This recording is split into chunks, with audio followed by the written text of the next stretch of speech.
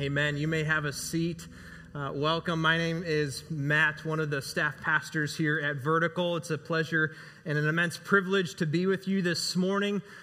Here in just a moment, we're going to be taking the next several minutes to dive into arguably 6 of the most well-known verses resting at the heart of your Bibles as we continue this short yet profound journey in this topic in this series of being overdoing. And when we sat down and constructed this last more topical series before we dive into a book of the Bible this summer, I didn't immediately realize how proper and how personal this series would be. It's proper because we are a church and a people who are prone to prioritize doing over being. And it's personal because I'm the greatest offender in the room. There's something deeply ingrained in each and every one of us that gives this fertile soil to the seed of doing. Do more, build bigger, go further.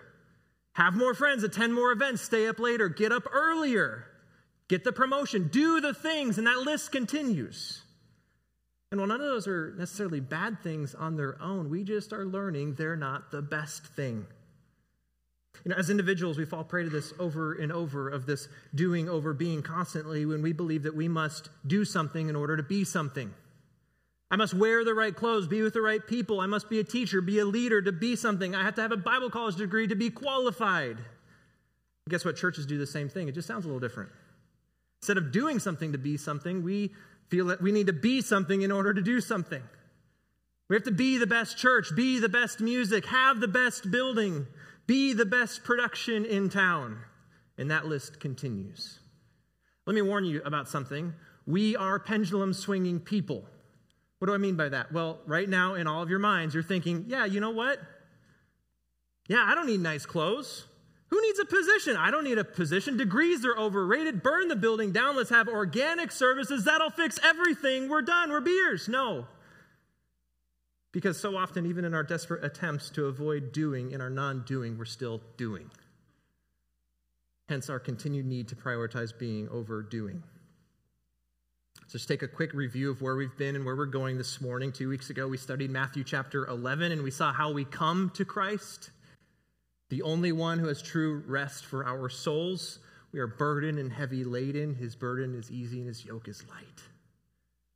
Last week, Ephesians chapter 2, we saw where we go, and that our ultimate hope is in eternal intimacy with Christ. And this morning, we're going to do this little cost-benefit analysis and consider what it takes in life's journey to not merely be a Christian or a church who is built around doing for Christ, but to be Christians who are entirely satisfied by being in Christ. So if you have your Bibles, and I hope you do, start turning with me to the book of Psalms, chapter 23. As you're turning there, let me just distract you for a moment. Check this out. Adeline Clara Winthian, born a week ago last Wednesday.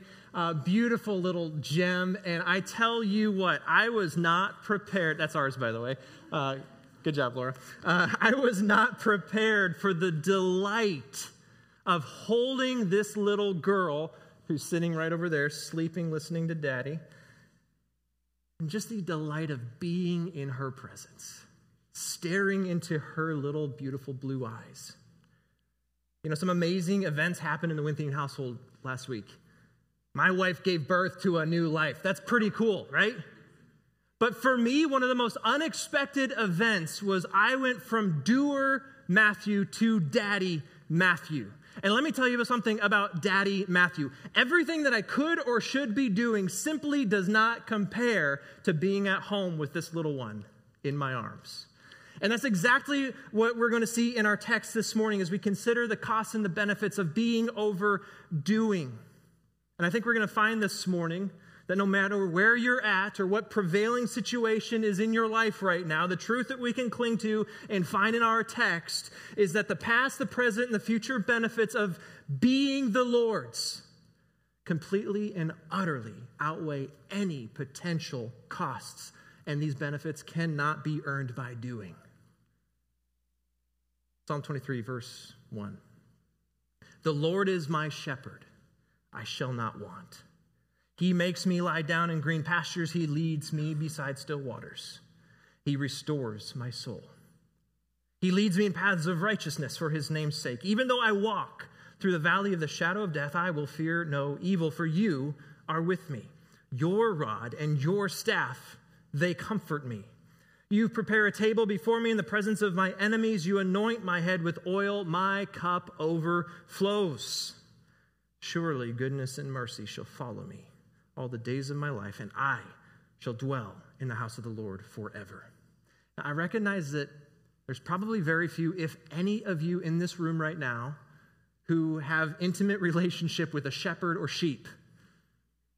But listen, if we'll just take a moment and allow this flawless, timeless image that's packed into Psalm 23 speak to us in the image of the walk and the reward of the good shepherd's flock who are being satisfied in his presence. If we can rest under that and we can understand this, then we will benefit greatly in our desire for intimacy with our good shepherd, Jesus Christ. And so let's lean into this passage for just a few minutes and start looking into these first 3 verses as we introduce you to the Lord's flock and what this entails. So verses 1 through 3. First, let's take a look at the shepherd of this flock, a very necessary component. Allow me to draw our attention to 3 thoughts on this shepherd. First, what is a shepherd? We live in inner city Twin Cities, right? We don't have shepherds as a neighbor. So what is a shepherd? Whose is the shepherd, and how good of a shepherd is he? So first, what is a shepherd? Well, at the most basic level, a shepherd is one who's responsible for a flock of sheep. Okay, there's 2 types of shepherds. There's good and bad shepherds. Good shepherd is one who takes care of the sheep in a way that when the sheep are satisfied with him, they want nothing else. These shepherds care for, protect, provide, discipline, and lead their flocks. Bad shepherds merely take advantage of the sheep so long as it provides profit or it is easy for them. So I'm going to make a bold statement. Everyone in the world has a shepherd. The question is, what type of shepherd do you have? Second, whose is the shepherd? Well, there's a very possessive sense in the first verse that's very important to our understanding of this passage. We know that our human author who's writing this under the inspiration of the Holy Spirit is the shepherd king of Israel, King David. Further, most commentators believe that David is writing this psalm from the later part of his life, a very tumultuous life. I'll explain what this can say to us in just a moment, but first, let's just cling to this. Almost anyone can call God a shepherd, but to call him your shepherd is a level of intimacy that few ever reach, and it is the first level that you need in this crucial step of being overdoing. In order to find soul-satisfying intimacy with Christ, the whole idea of being overdoing, he must be your shepherd. This world's full of shepherds. Things that care for you or claim to, things that discipline you, things that provide momentary satisfaction. You're being led by someone, maybe it's even yourself. Who is your shepherd? Thirdly, how good of a shepherd is he? Well, apparently, to this guy, he's good enough that the psalmist declares that he shall neither now or at any time want. The Lord isn't just a good shepherd, he's the good shepherd. Quickly, what does it mean when David says, I shall not want? Listen, every false shepherd, every shepherd offers you something in return for lordship of your life. You offer yourself the best path to success, or at least you tell yourself that. Instagram offers you popularity, prosperity preachers, they offer you health and wealth, relationships, offer you fun, shared experiences, but the Lord and the Lord alone can offer you eternal satisfaction. Now, does this mean that you will never have a lacking of digits in your bank account, or there's never going to be the urge to put something in your shopping cart on Amazon? No. Let me explain why. Because David, at the time of writing this psalm, has already experienced plenty of wants. I don't know if there's anybody in the Bible who has asked more of God than this guy. This is the guy who was hunted by Saul, the king that he would ultimately replace, and he asked for deliverance. He lost a son out of the adultery that he had with Bathsheba, and he asked for healing. He had another son named Absalom who usurped his throne and tried to take his life, and he asked for protection. He was restricted from his most earnest desire, which was to build a temple for God, and he couldn't do it. He had lots of wants. So when David declares that Yahweh, the Lord, is his shepherd, and that because of this he shall not want, He is a shepherd, David, who's speaking from the experience of great loss and disappointment through his entire life. So it's inconceivable that when you understand this passage this way, that you can tell yourself that just because the Lord's your shepherd, you'll automatically have everything from health to wealth and everything in between. That's not what he's saying, but rather David is declaring that when the Lord is your shepherd, the Lord will give you every good thing, every good cross, every good comfort, every needed chastisement, every needed supply, all timely lessons, all good deliverances.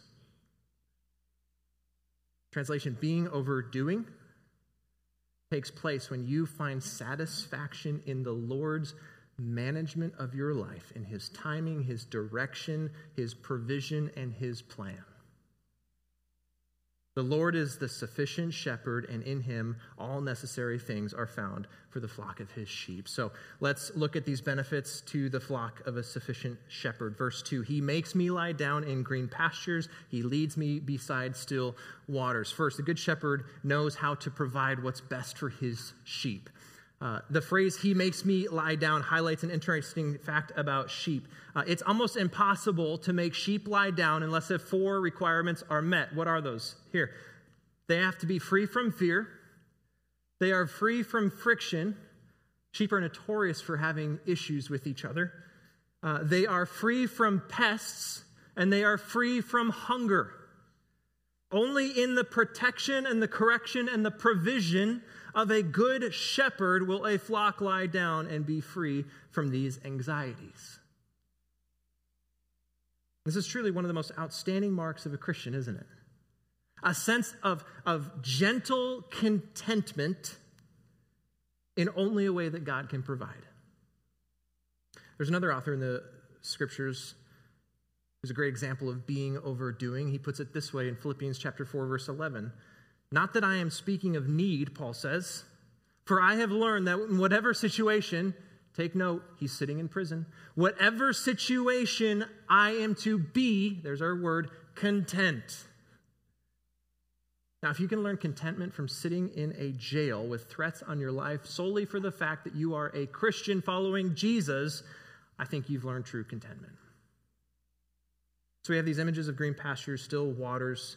If you've ever been to Israel or a desert like Israel, you know that those don't exist as easily as they do in Minnesota.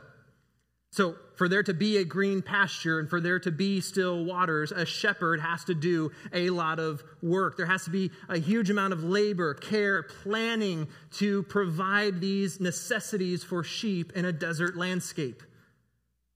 Again, there's lots of false shepherds in the world. But it's only the sheep that belong to the good shepherd who receive these soul-satisfying benefits.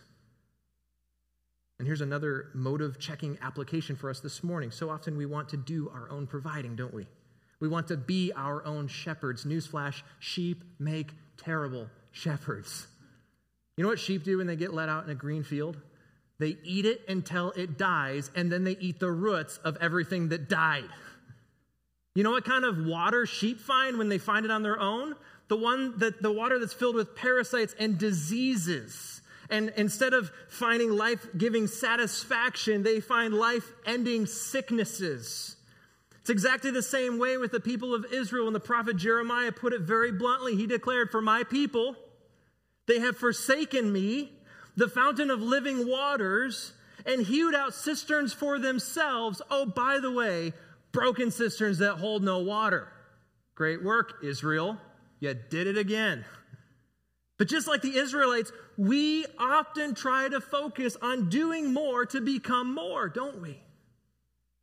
And in doing this, we display the age-old proof that our indulgences are no substitute for the Spirit of the living God. The only good shepherd. Only he can satisfy. Oh, how often we find ourselves falling into this trap over and over it and over again. Hence verse 3. He restores my soul. He leads me in paths of righteousness for his name's sake. There's a unique correlation happening here between this psalm and another psalm that David wrote, Psalm 42, verse 11, where he says, "Why are you so cast down, O my soul? And why are you in turmoil within me?" The word cast down is often used among shepherds to describe a sheep who has managed to get himself in some trouble.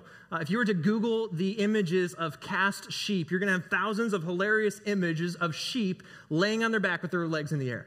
I grew up on a farm, and we didn't have sheep, thank goodness, but we had a horse named Ginger, and she was just about as dumb. And so one day we were driving up the road, and we look out into the pasture, and we just saw these 4 black legs sticking up in the air. They're kind of doing this, and we're like, okay. So we drive out in the pasture, and sure enough, Ginger is over on her back laying in a cow path, not a path of righteousness, and she can't get up, and so we have to get her up. And it's the exact same thing with sheep. When they get rolled over in a soft spot in the pasture, they're laying down where the shepherd hasn't advised, and they get so disoriented and stuck, they can't get themselves up, and soon enough, there's a mess on your hands because they've bloated and they're dead. And so this is exactly what happens to the sheep, and believe it or not, when a sheep has more wool on them, they're more susceptible to this. Even the fatter sheep are more susceptible to this. Just because you're spiritually astute doesn't mean you don't fall over and tip over and capsize and need some restoring. In the Old Testament, you often see wool referred to as worldliness. Wool is the part of the sheep that's on the outside. It gets stuck on things. It gets things stuck in it. It gets nasty because it's the part of you that's interacting with the world. And so the more wool there is, the more susceptible a sheep is to flip over. And so what does a shepherd do to restore a sheep? Well, he gets it back up on its feet, but he also shears the sheep. Shearing, I don't know if you've ever been around a sheep herd that's being sheared. It's not fun. They don't enjoy it. And yet it's something that's necessary for the sheep to maintain health in the pasture.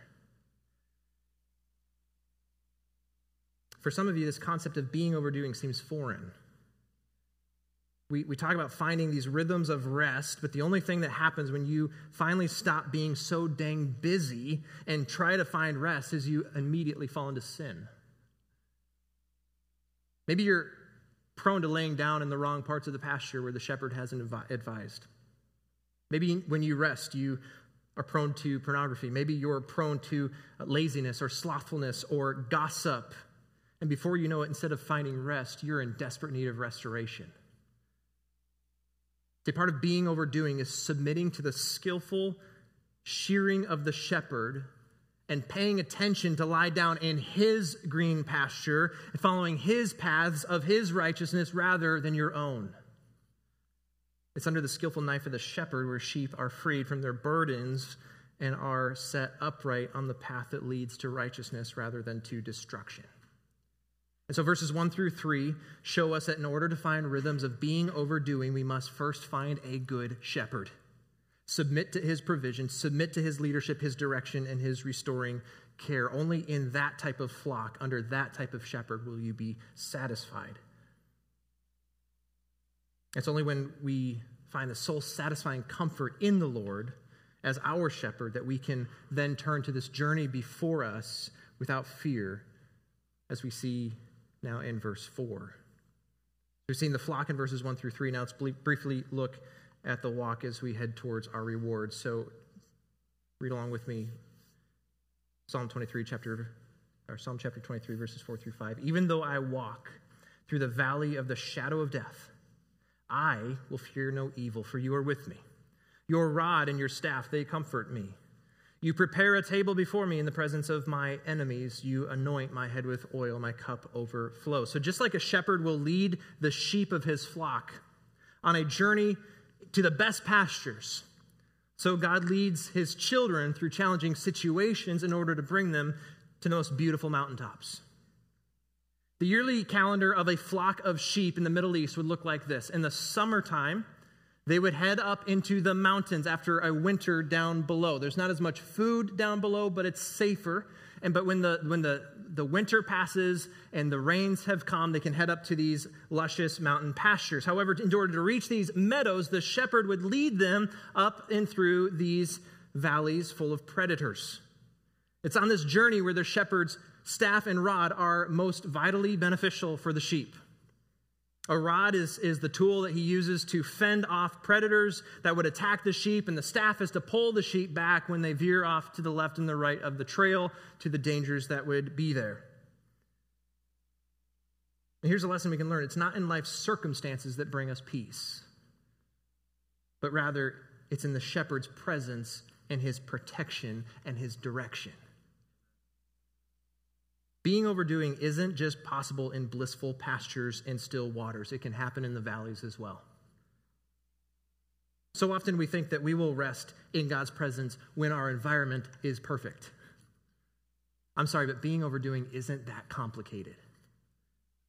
It's in the turmoils, it's in the valleys, it's in the pastures, it's by still waters. In every place where God is present, we may be intimate with him. Being overdoing isn't just a season, it's a lifestyle. You prepare a table before me, verse 5, in the presence of my enemies. This is a picture of those high mountain pastures where sheep are provided the most phenomenal buffet. However, that banquet doesn't come without the risk. Because while these high mountain table pastures are where the sheep find the most beneficial summer grazing, guess what? That's where the predators and enemies reside as well. It's at this stage of the journey that the presence of a protecting shepherd is absolutely vital in the life and the vitality of the sheep. How often do you feel that when life is going great, things are going awesome, you're being attacked from the left and the right? You're like, what's happening? This isn't normal. Yes, it is. You need your shepherd. You anoint my head with oil, my cup overflows. Two major ideas that come from this imagery of anointing with oil. First, oil protects sheep against these irritating flies. Apparently in the Middle East, there's this type of fly that will lay eggs. Sorry, this is gross. Good luck. They will lay eggs inside of the nose of the sheep, and then those eggs will hatch, and then instead of going out, they go in. And the sheep will literally kill themselves, beating their head against the dirt and the rock and the trees, whatever they can find, to rid themselves of this irritation. And that doesn't happen, though, if a good shepherd puts a salve and an ointment and a treatment to prevent this from happening. Another way that oil is used is in bathing sheep. Sheep will get these irritations that will pass from one sheep to the other, and before you know it, your entire herd is infected, and a shepherd will have to literally take a sheep and dip it in this bath of oil and other minerals to rid them of these diseases. And the imagery of anointing draws us to the New Testament and the promise of the coming of the Holy Spirit. Think about this correlation. The Holy Spirit is our comforter, but also our convictor, that draws out unwholesome virtues that we have set into our lives. You see, part of the process of being overdoing is submitting to the purifying and comforting anointing of the Holy Spirit in our lives. And perhaps right now, God is comforting you from these pestilences of the world. Or maybe you're being purified from a disease or an irritant from this world which has found its way into your life. And he says, my cup overflows. In such a beautiful way of saying, I am satisfied, I am full, I am provided for. In a world where we are tempted to do something in order to be something, we are reminded that there is no room left. Therefore, we do not need to add a single thing more to the cup that the Lord has given us. Friends, our cup is full, our reward is full. So let's check out what this reward is. Verse 6.